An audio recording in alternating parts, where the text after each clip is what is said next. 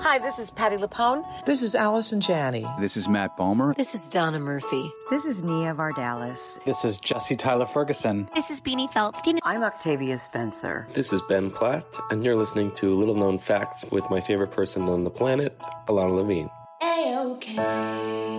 Welcome to Little Known Facts, a podcast where you will hear unfiltered, raw, honest, and uniquely funny interviews with artists you love as they talk about the art they love to make. I'm your host, Ilana Levine. You know, some people enjoy composing their own music, chord by chord, and others are happiest when they come across that one perfect song. Work is not a lot different than that. Whether you prefer building your own workflow or using a pre-made template, with Monday.com, you and the team can work in a way that's comfortable for everyone. Tap the banner to go to Monday.com and build your own amazing workflow, or find an awesome template. No judgment. Hey, I heard you needed inspiration. He's a writer and friends with some revelations. Little known back to the day. Every little thing's gonna be A-OK.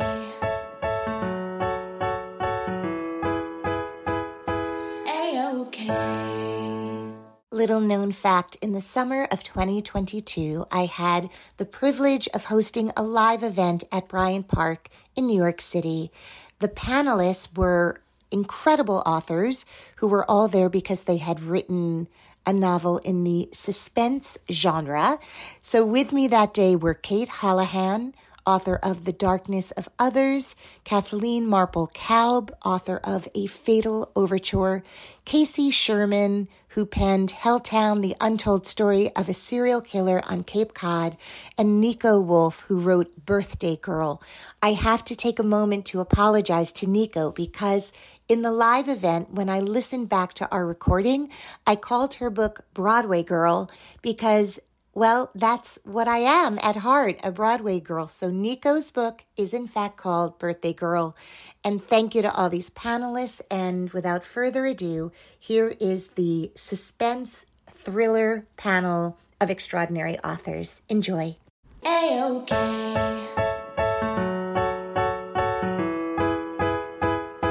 A-OK. Hi, everyone. I want to really say a huge thank you to Susie Siegel for curating this incredible event today. I can't think of a better place to celebrate literature than when with these astounding authors that are gathered here today. So welcome to our live audience. Welcome to this distinguished panel of incredible, talented and authors that inspired me. I read all your books. I loved each of them so much. Bryant Park has become a bit of a cultural mecca for all of us, and I'm so grateful to this park for hosting these events. It's been a privilege. So now I want to introduce this incredible panel of authors to you, starting with the author of Helltown, Casey Sherman. Thank you. I'm thrilled that Kathleen Marple-Kalb, author of A Fatal Overture, is here. Hi there. Kate Holohan, author of The Darkness of Others. Hi, everyone. And Nico Wolf, author of Broadway Girl. Welcome to you all. I thought it might be fun to just begin with, before you guys do us the honor of reading a little bit of the book. So many people here today have already read your books. That's why you're here.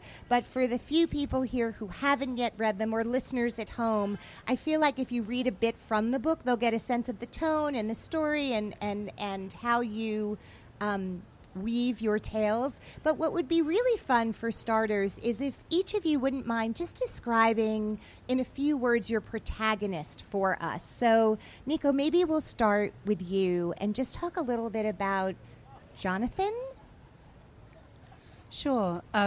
We first meet Jonathan when in about 1996, and he is a fairly impoverished writer living in the East Village. And then we meet him again pretty quickly afterwards in the present day, and he has hit fame and fortune with a best-selling series of crime books. And of course, as a good New Yorker, he immediately purchased a townhouse in the West Village, and he is living the life. His days are a whirl of publicity and author appearances and flying to fun places and drinking very good wine. Just like yours, I assume. On Just the daily. like mine. All right. So do you want to read a bit, and then we'll sort of do this going down the line, if that's okay with you guys to do it that way? Sure. So in the book, when we meet Jonathan, he is going out to the beach with his wife. He's taking her on a trip for her birthday, and she disappears. And so we meet him 20 years later in his successful life, and he happens to be walking through Barnes & Noble. And we meet him in this extract. He's at the top of the escalator, again, in the present day.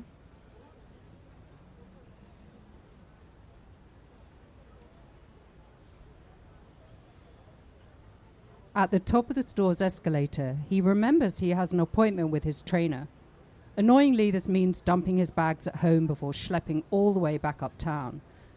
Directly in front of him, two women stand stock still and side by side, chatting animatedly.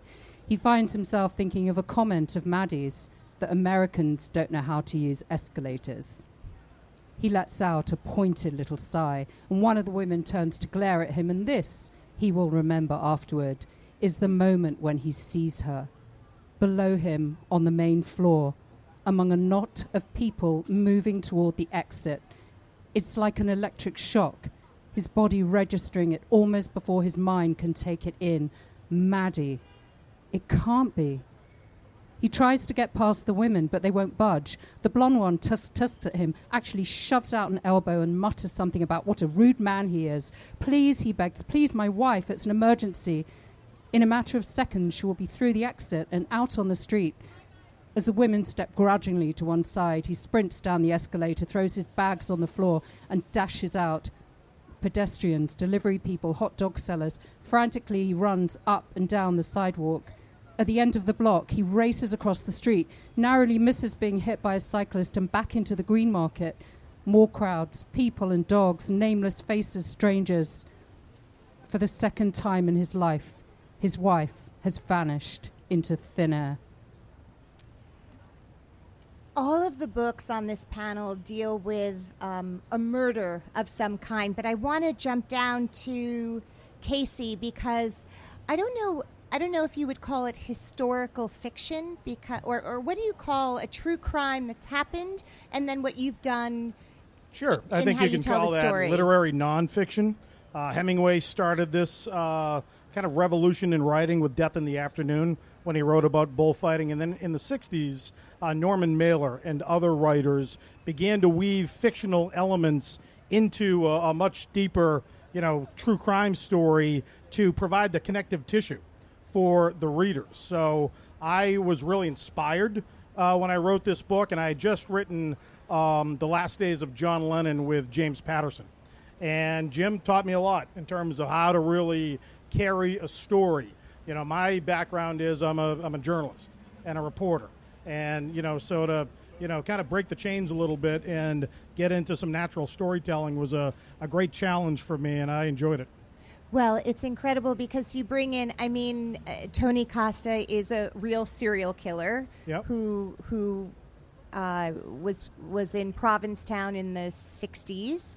Correct. So, I call myself the accidental author.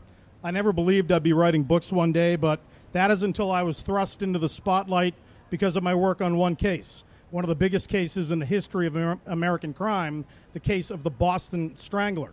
Now, for me, this was a personal crusade because my aunt, 19-year-old Mary Sullivan, was the youngest and final victim in that notorious 1960s murder spree. So questions about the guilt or innocence of the killer led me to journalism school, led me into a 20-year career in journalism, and kind of led me into where I am today. When I reinvestigated the Boston Strangler case, I wrote my first book about my experiences, and it was a memoir about how a family gets justice on its own terms. I was not willing to revisit that dark journey with a serial killer. And to your point, during the height of the pandemic, I just wanted to get the hell out of the house.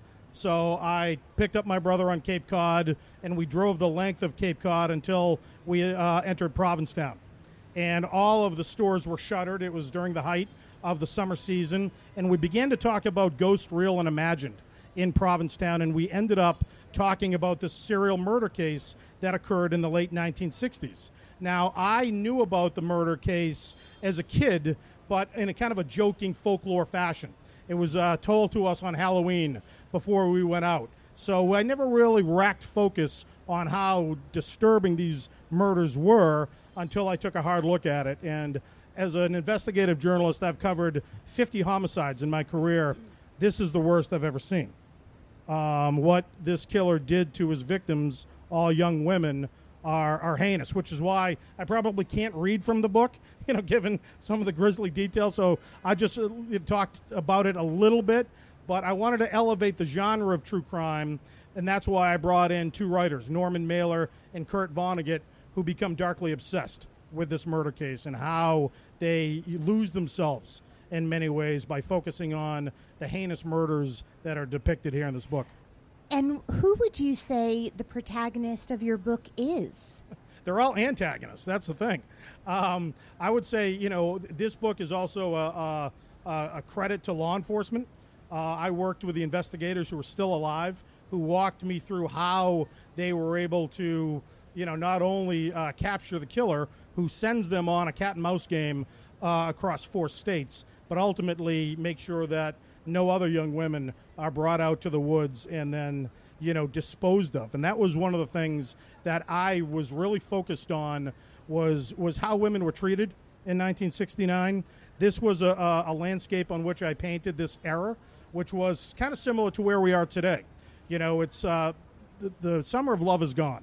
You've got everybody still reeling from the RFK assassination, Martin Luther King. We've got a bloody protest in Chicago for the DNC National Convention. We also have Chappaquiddick. We've got the moon landing, and ultimately we have the Manson murders. And Helltown is very similar to what was happening later on in that summer in Southern California with Charlie Manson. So skipping to sort of present day, what I thought was really amazing in Kate's book, Darkness of Others. I live in Brooklyn, and so I was like, which brownstone has this happened in? But it was a book written during the pandemic, and also it feels so in real time and fresh because you talk about, people are wearing masks, people couldn't be evicted because of the laws that were changed during COVID between, in terms of what landlords could and couldn't do. And it was really fascinating to sort of read something that was so present day, literally, in terms of what we collectively had been through. So if you could talk a little bit about your protagonist and then share the book with us. Sure. So Amani Banks is my protagonist. She's a therapist in Brooklyn Heights, and she's pulled into a murder investigation because her best friend's husband is shot dead and her best friend is missing, and she assumed on the run after killing her husband. And so she really, this is her close friend. She believes that she didn't do it and that the police aren't taking it seriously, and she goes about trying to figure out what happened. And the pandemic is really kind of an integral part of the story. It's not about, death, and I'm writing a domestic suspense thriller. So it's about death, but not pandemic death. But I wanted to write something that I thought reflected where we were. And also, all my books are contemporary fiction. They take place with the idea that they're taking place in the now. And I don't think we really knew what the now would look like when we were in the middle of the worst of the pandemic. And I thought that it was maybe a little disingenuous of me to say, okay, this is going to take place later on this year where everything went back to normal, because we didn't know what normal would look like. And I also believe that, part of what we try to do in art is reflect back things that people are dealing with and remind people of, these were the stressors, and this is how it complicated human interactions, and this is, this was life. And also do that in a way where I'm still telling an entertaining, mystery where it has a lot of plot twists, and but also feels like something relatable. So, do you want to read from the book? Sure. Although I'm going to start with just the beginning, because why not? We all work on our beginning. So it doesn't start with my protagonist. It starts with the person who's going to find the body. The walkers were hiding. Oksana tried not to take it personally as she hauled her vacuum down a narrow staircase to their finished basement. Clients liked to pretend she was invisible. They avoided eye contact with the jowly blonde whom no one would believe was only 40 if they'd asked, treating her like a product that disappeared toilet rings and eliminated carpet stains, rather than a person who scrubbed and wiped and hauled, who'd escaped a military invasion and mortar shells to start her own American business. Life's unfairness was less embarrassing that way, she figured. Celebrities were frequently the worst, often refusing to remain in the same room once she appeared. But the Walkers had always been different, acknowledging her biweekly presence with warm smiles and casual inquiries about her health and family. Oksana knew that they didn't expect her to answer too honestly or at any length. Even so, the effort at polite conversation had been something, providing tidbits with which to regale starstruck friends, or once or twice sell the gossip rags. Melissa Walker bathed skin in snail mucus. Nate Walker's new gig, stay-at-home dad. Oksana stepped off the wooden stair onto the white marble floor. She carted the unwieldy vacuum another several feet to a patchwork cowhide carpet, which was surprisingly easy to care for despite its undoubtedly exorbitant price tag. A single pass with the Dyson typically did the trick, as long as there weren't any real stains. The vacuum's various attachments clattered as she set it down. Oksana unwound the cord and began dragging it toward the socket tucked beneath the open staircase, wondering which floor the family was holing up on. It was the pandemic making everyone extra cautious, she told herself. If the Walkers had suspected her of leaking that headline about Mr. Walker's lack of employment, they would have fired her already.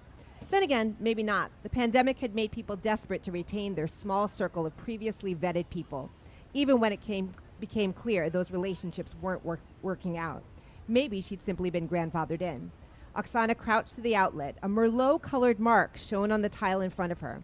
She dropped the vacuum cord and crawled toward it, pulling a wet wipe packet from her back pocket. Red wine stained everything, even seemingly hard surfaces, and the basement floor was honed, making it more porous than the shiny stone version. To prevent a permanent mark, she'd probably have needed to treat the marble yesterday. Still, maybe there was a chance. As she reached the stain, Oksana saw that it had company. Red dots led a jagged path to the den. Somebody had gotten tipsy and then sloshed his or her way to the stairs, she decided.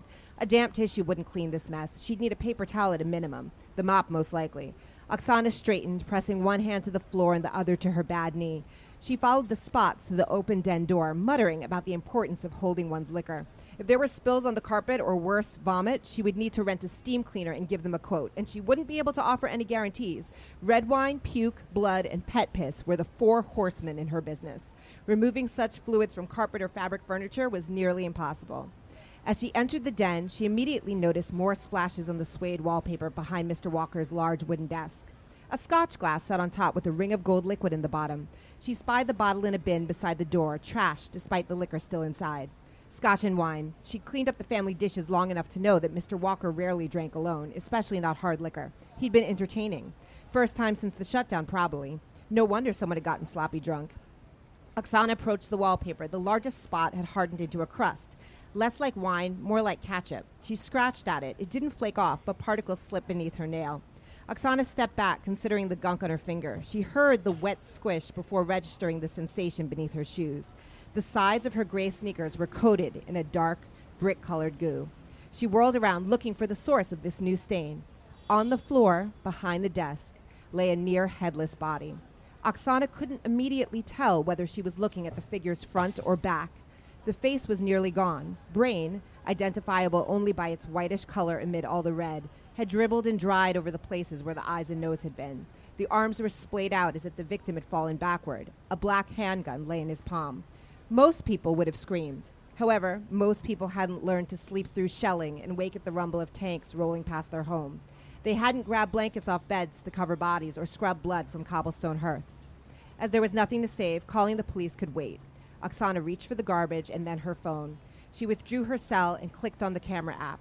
She stepped back onto what was left of director Nate Walker fit in the frame.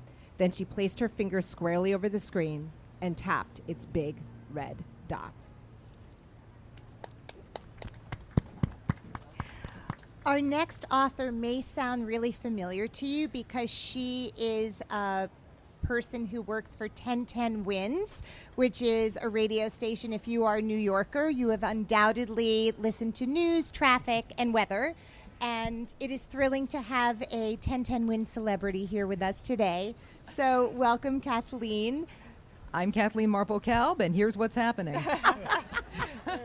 Today at Bryant Park. I would love it if you, using your fabulous radio host voice, could share with us a little bit about Ella, the protagonist of your book. And you've written a series of books, actually. Yes. Ella Shane, I like to describe Ella as part Beverly Sills, part Anne of Green Gables, and part Errol Flynn, and all her own woman. She's a opera diva in 1899. Actually, by the time we get to this book, it's 1900. And she sings trouser rolls. She's come up from being a poor Irish Jewish orphan in the Lower East Side to have this very glamorous life as an opera star. And she and her cousin Tommy, who is a former boxing champion and not the marrying kind, which means exactly what you think it does. There wasn't Out and Proud in 1899, but he's as out and proud as you can be. And they share a nice little townhouse in Washington Square, and they solve mysteries. And she has he's a beau, I guess we could call him, this guy, the Duke, who keeps showing up and ending up in the middle of the mystery one way and another.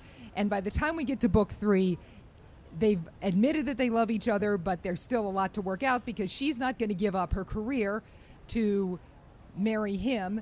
And he's not really sure what he's willing to give up in order to have her. So they're kind of at that point where somebody's got to give something in order to commit. And in 1899, that's a much harder discussion than it is now. It's not just where will we live and what will we do, because there's all these expectations about women and childbearing and what a woman is and what a woman can do. And Ella's coming into this marriage as a 34-year-old woman with her own property, her own career, and her own life. And he's a peer of the realm in Britain. So, and she's Jewish. Did I mention that?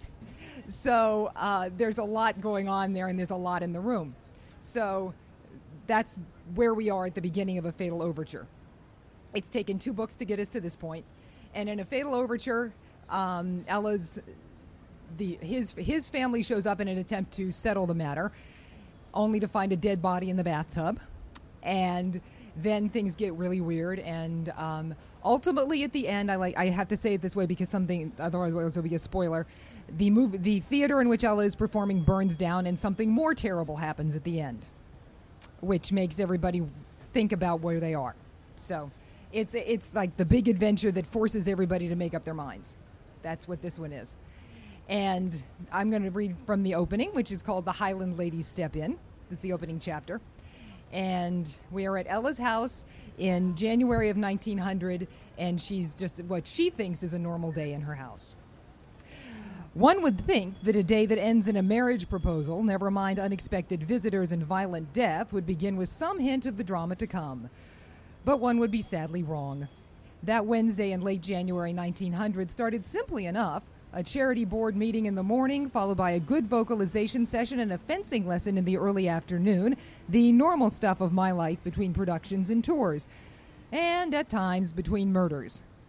"I surrender," the Comte Dubois said, ending our match with a grin that made him look even more than usual like an amiable gargoyle. "Well done, Mademoiselle Ella." We bowed. It was the first time I had ever defeated my fencing master. "Surrender!" Montezuma, my Amazon parrot, crowed from the rafters, bursting into a raucous drinking song that our sports writer friends had seen fit to teach him. I foolishly thought this was the extraordinary moment of the day. Little did I know that all manner of complications would await me before my head touched my pillow again.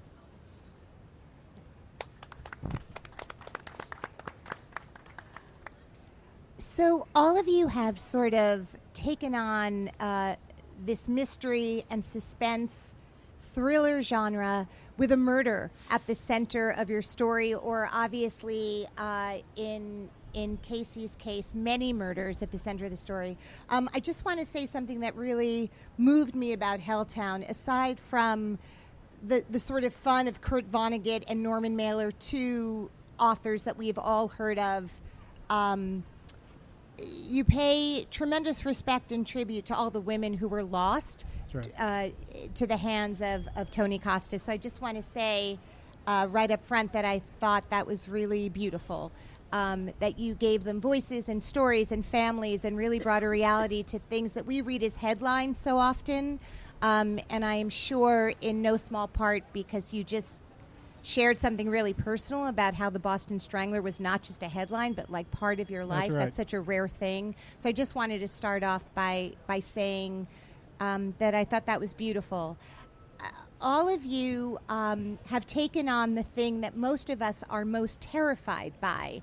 And I know that often writers are given this task of write the thing that scares you and then figure out a way to tell it anew. And all of you have done so with tremendous elegance. So thank you for that. I guess I want to just go down the line because so many of the people here today are not just lovers of books, but aspiring or currently writing something themselves. So I'd love to talk about process, if that's okay with all of you. And maybe just starting with the simplest of questions, and we can go down the line or jump in if you have an answer right away. But like, why this story? Where were you when the inspiration hit? You've all written other books. You all actually, most of you have a journalist background as well, which is interesting. But like, are you in the shower? Are you brushing your teeth? Are you on the beach? Like, where did the ideas come from for these books specifically? And Nico, if you want to just jump in with like, where were you? I thought you said we could go down the line or someone could jump in. No, I'm all good. Thank you. I'm a liar. Thank you, Alana. And just so you all know, at least I did not have the questions beforehand, so I'm going to ad-lib all of this. So the central event in Birthday Girl is the protagonist's wife, gets into a stranger's car. And that car is a vintage E-Type Jaguar. And she disappears, and she's pretty much not seen for 20 more years until Jonathan imagines that he sees her walking through Barnes & Noble. And, of course, the book is trying to figure out, for us as well as Jonathan, is he imagining it, or is she, in fact, back? And if she is back, why? But generally when I write, I have an idea. I have the beginning, I have the end, and then I have to figure out how to fill in the middle. That was the challenge. But at the beginning, I was actually out on the North Fork. It was probably 2016, something like that. And I was with a friend, and we saw a vintage E-Type Jaguar, which is my favorite car, even though I can't drive. But anyway. And my friend said, "Oh, who do you think owns it?" And so we got ourselves into a nearby bar, and we watched the car through the window, and we waited for someone to come back. We waited to see who the owner was. And after about 10 minutes and a couple of whiskeys, we saw a man approach the car. And so I ran outside, as you do, and said, "Oh, I love your car. Like, you know, where did you get it? And how long have you had it? And how did you choose the color and all of that?" And he said, "Oh, would you like a ride?" And I said, as you do, "Yes, I'd love one." And I got into the car, and we drove off, leaving my friend standing there outside the bar. And we had a lovely drive around for half an hour. We talked about the steering, we talked about the engine. But much later that day, after I was delivered safely back to my friend, and the car drove off again, I thought, yeah, you know, that worked out. I got back okay. But what if I hadn't? And that, I think, for all of you who are writers out there, that's often the central thing, right? Is you think of your as if. Yeah, this happened to me, but what if this other thing happened instead? So that was my starting point. And that's how Birthday Girl was born. So for me, I think I often write from a little bit of my own anxieties. This is my 7th book, so I guess I have a lot of them. And this story really came about because there were a lot of friends, unfortunately, that were not in the best marriages during the pandemic, and the stress of being kind of in the same place and not being able to satisfy the other parts of yourself that maybe you get from friends or from family members or whoever, whatever it is that kind of helps you be a whole person, and all of a sudden having to rely just on the people in your household, and how that added a level of stress. And so I guess I was thinking in some of these friends whose their marriages ended in divorce as soon as they could get out of the house, I thought, well, what if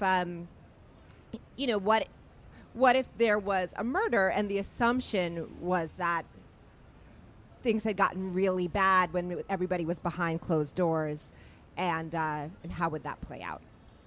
And was there a moment where it went from the general to the specific? Well, I mean, certainly whenever you're writing your characters, you could develop them and that they become very real people, which is probably why writing is a little bit like schizophrenia, right? You start to hear these people in your head, and then it's not a matter of a bad marriage. It's this particular character's bad marriage, and this other character's, struggling friendship, and so that's how that goes. You also really capture the competitive world of getting your kids into school in New York City, and also highlighting, very specifically the restaurant business during COVID. A lot of businesses really struggled, and a lot of people tried to figure out how to keep their employees paid during the pandemic. So there's a whole sort of side story in this book that deals with a very specific restaurant and a family and people working there, and sort of the way all of us know suddenly these tents are popping up all over city streets, and you're eating outside as if you're in Aspen in winter, like under blankets, like just the way we all adapted. Right. And we now don't have any of those parking spots back, because even though we can eat inside, we still have these incredible outdoor restaurant spaces. So the specificity of that, I think, especially for New Yorkers, will really hit home. Well, I hope so. And that's kind of a B storyline that comes in. But the idea is that the Amani's husband has to furlough a lot of his employees at the restaurant, and he feels terrible about this. And one woman is a single mom, and he says, well, why don't you rent a room in our house? And he's kind of doing it to help her, and also, to be honest, he could use a little extra income. And Amani starts to realize there's connections between this woman and the man who was shot dead, and starts to wonder if she's let a murderer into her home, and who she can't evict because there was a moratorium on evictions during COVID. Exactly. Yes. Okay.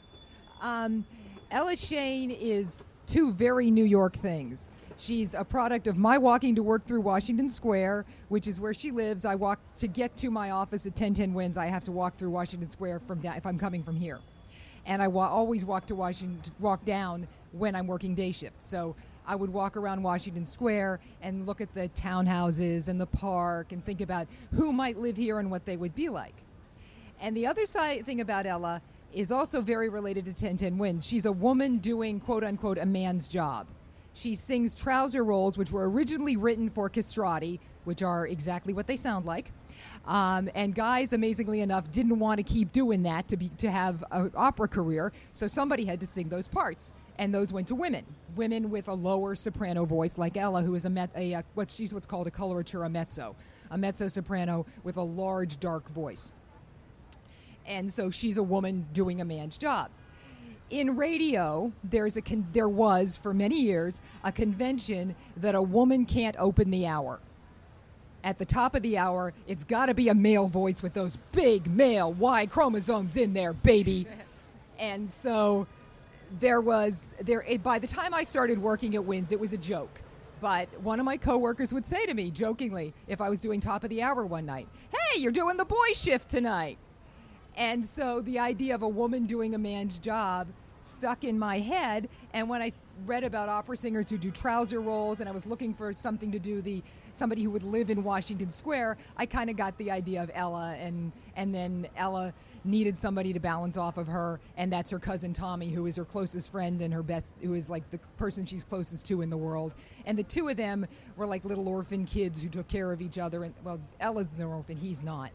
And so there's this bond there that's very special. And I'm one of those people who writes characters. I'm character driven. Nothing can happen. Nobody but my characters can solve this mystery, and nobody but my characters could be involved in this mystery. Like, things that Ella knows are the things that help. She solves it because of things she knows, and so that's how my characters are set up. And I just like spending time with my characters. They're real to me, and it gives me an excuse to hang out with these people I really like in a place I really love. So, well, clearly this is your third book. Yeah, with this Ella? is the third Ella. Right. This is the third so Ella. You love her. Yeah, I do. Yeah. So, Casey, after having spent so much time on a book that dealt with, serial killings, what made you want to do it again? Well, imagine that Jack the Ripper was resurrected to stalk the women of Cape Cod.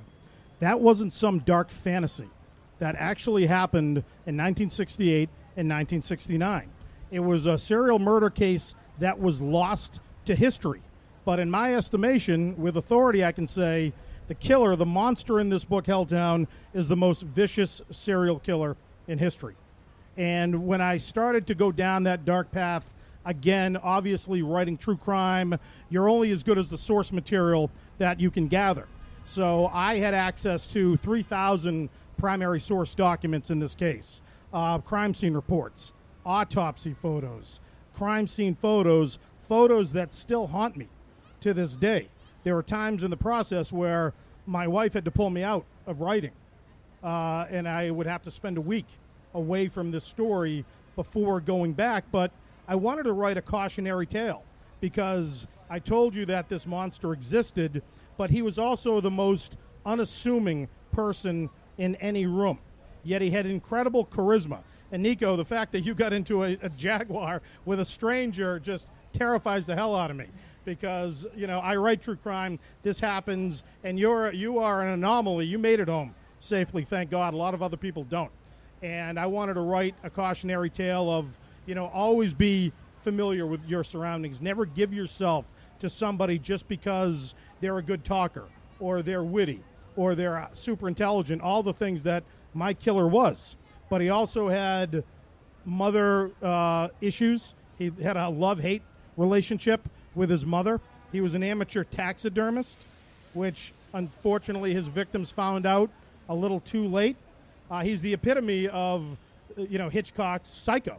That's exactly what he was. So when you read this book, and the fact that you mentioned that this book is dedicated to the victims, because I wanted to really show the world who they were. And their only crime was kindness. They offered a stranger a kind act, and they paid for it with their lives. Well, I also wonder if, because you described earlier Charles Manson was happening at the same time, it's almost as if headlines were competing with each other. So there was this national story involving celebrities, which right. in our culture always sort of takes over and sort of made this particular story less newsworthy in a way when you had such a headline going on with Charles Manson. Oh, sure. I mean, the Manson murders sucked the oxygen out of the room. Right. And still does, due to this day. Most people don't know about this case. They're now learning about it, through the book Helltown. And it's interesting that part of the process is reaching out to people that are still alive, from their work in 1969. And that includes people that knew the killer, his friends and his family. They were protecting him back in 1968 and 69.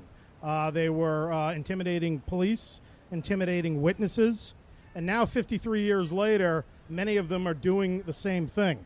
So I had an event like this scheduled in Provincetown, and it was abruptly canceled because of this online mob that was threatening the bookseller. So part of my job is you do get threatening emails, letters, and you have to take them seriously. Look what just happened to Salman Rushdie, 2 weeks ago. So it is, you walk that fine line when you're writing true crime.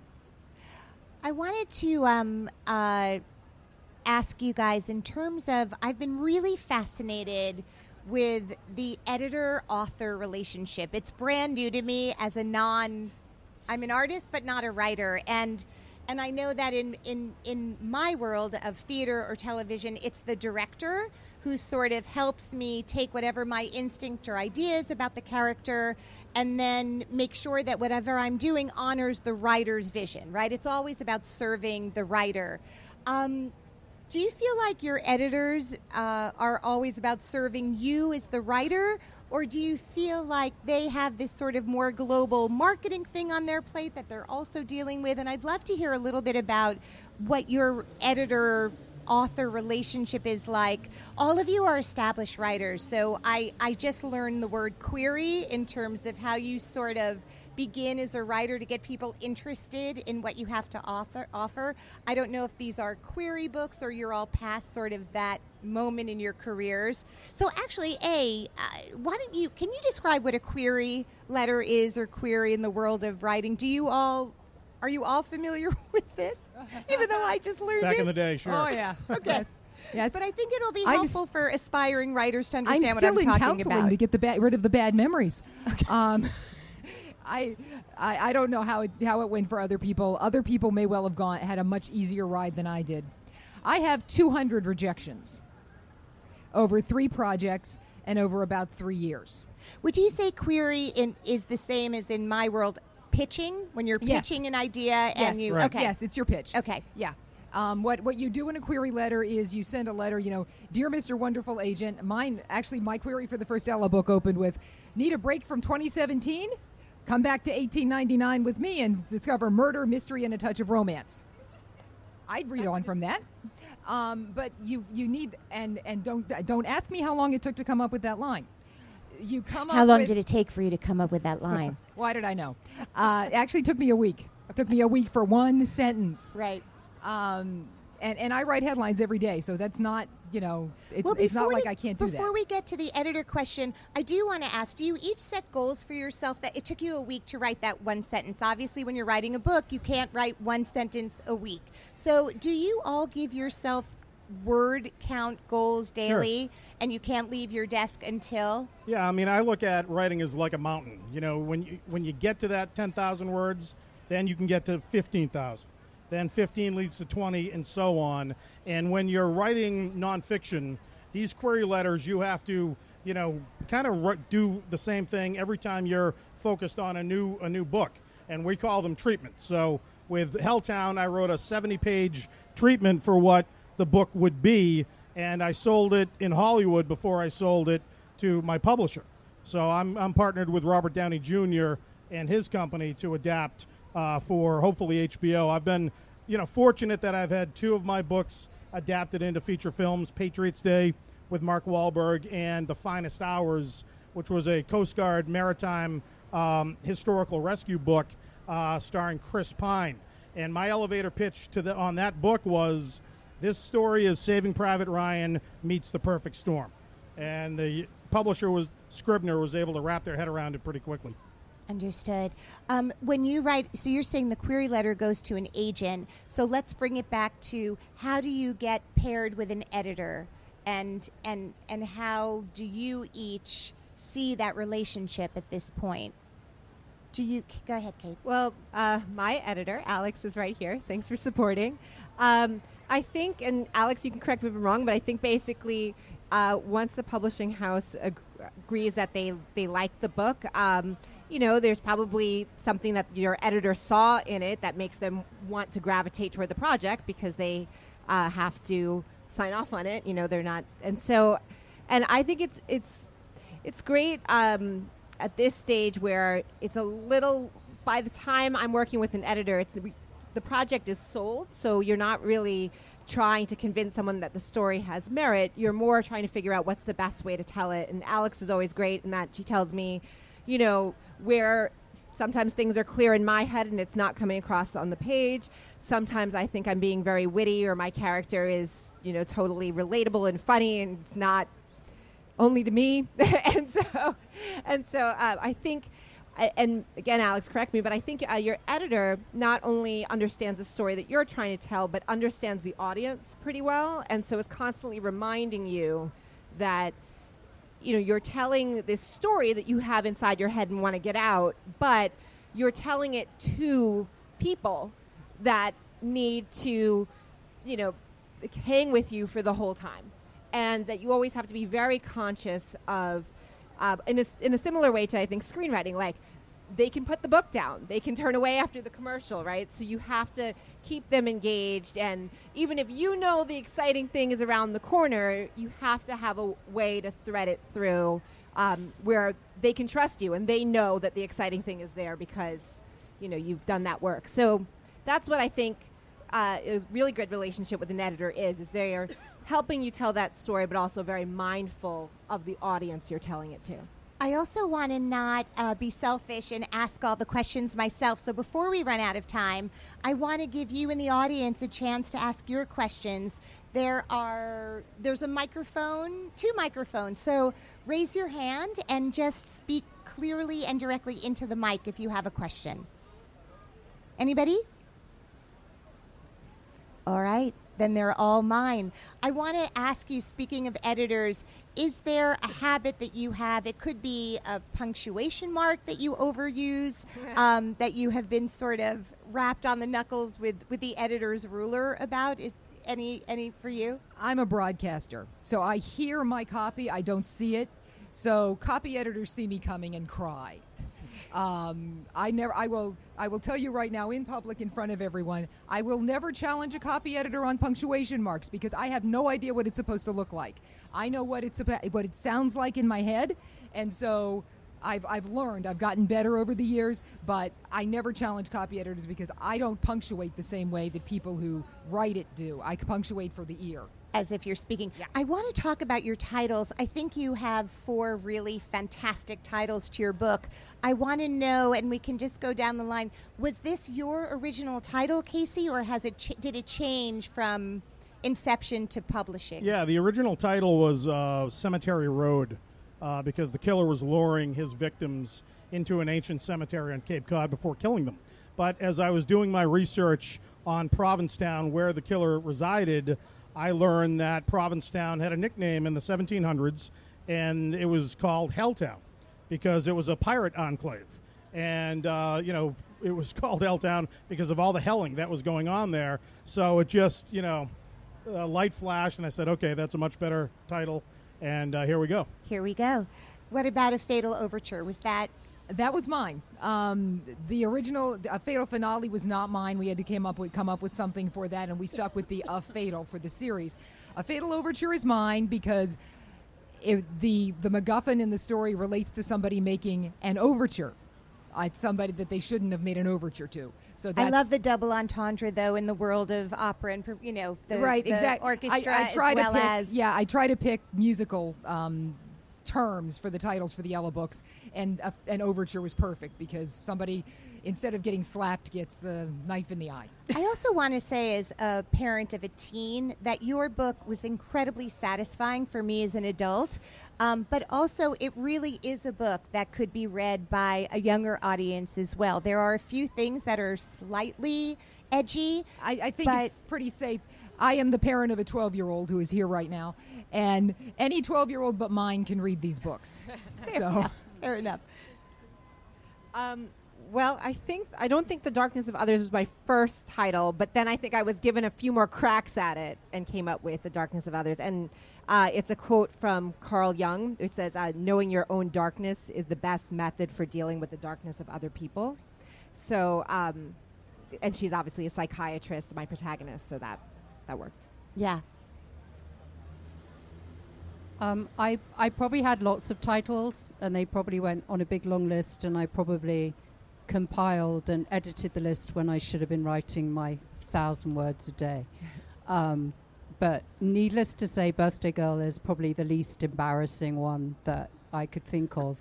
And it does actually, the book does begin and end on the same person's birthday. So I comfort myself with that knowledge. But are there, I can only sort of reference my habits, and even before I come here, I've done many of these events. I have to stop. I'm not sponsored, but I have to stop at Pret a Manger and get an iced coffee. Like, I can't do this.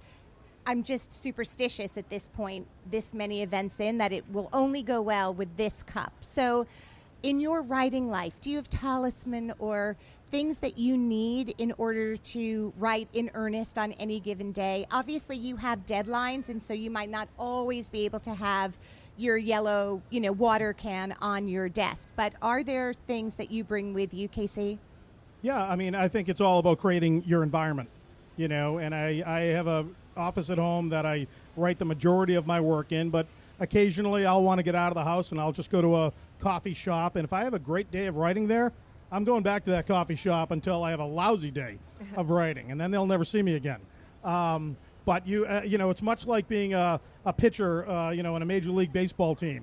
You have your habits, and if they go well, if you're on a streak, you go with it, and if that streak ends, then you got to find something else to inspire you. I write wherever I have 5 minutes and a flat surface for a laptop. After being the virtual school assistant during the pandemic and being a stay-at-home mom during the week and an anchor on the weekends, if I got time to write, I write. Where I'm terribly superstitious, and my family's going to start laughing now, is in terms of good luck charms for when I'm pitching something. I have a T-shirt that I wear when I get up in the morning when I have a pitch, that I wear when I exercise, one particular T-shirt, and I wear it a particular way. And there's stuff like that. I'm Scotch-Irish, and we're superstitious bog dwellers. I can say that because I am one. So, that's kind of how we are. I just agree with everything Kathleen said in the beginning. Like, whenever I had a flat surface or my lap and a few minutes, I can write. And I think that's something a lot of us have been journalists, so we also just know that if you have a deadline, you can't find the perfect place, right? You can't find this. You just gotta do it. And as far as superstitions, it's funny because I think I am superstitious, but I guess I just don't really have any about writing, probably because nothing seems to work continuously. You just need a Pret a Manger iced coffee. There That's you go. it. Well, I yeah. might have to try That's it. Yeah. What about you, Nico? I don't really have any superstitions. I should probably get some. I think just feeling undisturbed, which isn't easy, and then trying to think up excuses to not write, like I need to clean out under the sink, or I have to call someone, things like that. That's much of my day consists of that. And then also sometimes texting people and saying, please don't text me, I'm trying to work for the next 2 hours, things like that. I guess to sum up, first of all, I just want to, before I ask my last question, to thank all of you for joining us in Bryant Park today. It was such a pleasure to get to do this, and it doesn't happen without you, so thank you for being here and supporting these extraordinary authors. As you can see, they are here and willing to sign books. You can buy the books in the back right there, and then each of the authors will just stay put, and you guys can line up and meet them that way. Maybe just to close out, a huge thank you to all of you. Thank you for your books. Thank you. Total pleasure. This is a genre that's sort of new to me, and the idea that I got to get I was able to really get lost in all of your stories. And as I said to one of your agents, never be ahead of the story. It's an extraordinary thing, and that was even true with something that you could read about in a newspaper. And I love the Kurt Vonnegut and Norman Mailer appearances. I thought that was really a really fascinating way to help tell the story. Maybe whoever wants to go, I really will stick with this. Just what would you like people to take away from your book? Well, Helltown, again, it's a cautionary tale, and it's about the not only a serial murder case, but how we lose ourselves. True crime is a genre that has just been exploding, I think, often thanks to the pandemic, where we were all stuck inside and everybody likes to play armchair sleuth. But these are real murders, and these families have lost something forever. And I would say that when you read Helltown, remember the women that lost their lives. Mine's obviously a much lighter work than that. You need to know two things. One, historical mystery is not all about dead white people in big houses. This is a much more diverse and much more open-minded cast than you might be used to in a historical mystery. And the one thing I think that people should take away from it, even though it's a mystery, is the best line, which I gave to Preston Dare, the older guy in the book, which is, "Unless you're too stupid to let it, love always wins." I love that. Well, I think I'd like people to take away that, that they had an enjoyable time reading the mystery and figuring out what happens, and also that, they see characters who are relatable, that went through something that we all went through and are still going through to some degree, and can see the stressors and all of this reflected back, but in a way that gives you some distance and is also entertaining, but feels real as a result. Birthday girl. I guess to pick up at the quote at the beginning of my book from Henry James, which is, "Never say you know the last word about any human heart," because some of you are here with people, some of you are not. You probably have people you know at home, but actually in most of those cases, those people will have secrets from you. And I guess leading on from that, the book is about murder. It's about some quite dark things, but I also hope people take away that sometimes these things are funny and entertaining, and quite comic. Well, I just want to say that these are 4 authors who understand the phrase page turner. There was not a chapter that ended that I didn't very much look at the clock and go, oh my God, all right, I have to get up in the morning, so I'm going to put it down. But these are books that are really hard to put down. And with all that's going on in the world, to get that deeply lost in a story is no small feat. So thank you to all of you for being here today. Thank you for your books. Thank you, Brian Park. Have a wonderful day. Enjoy this great city of ours. Thank you very much. Thank you. Thank you.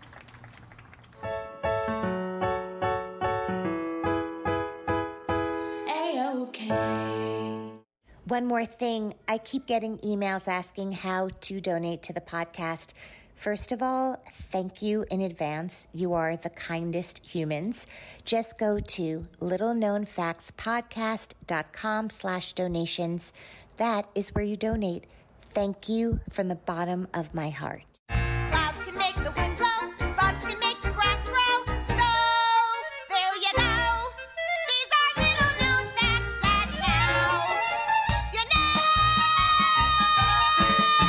This episode of Little Known Facts was edited by Nicholas Clark. We record in New York City. The Little Known Facts theme song was written and recorded and sung by Georgia Famusa with backup vocals by Caleb Famusa. Thank you. Our kids have said to us since we moved to Minnesota, we are far more active than we've ever been anywhere else we've ever lived. Moving to Minnesota opened up a lot of doors for us. Just this overall sense of community, the values that, Minnesotans have. It's a real accepting, loving community, especially with 2 young kids. See what makes Minnesota the star of the North. New residents share why they love calling it home at exploreminnesota.com/live.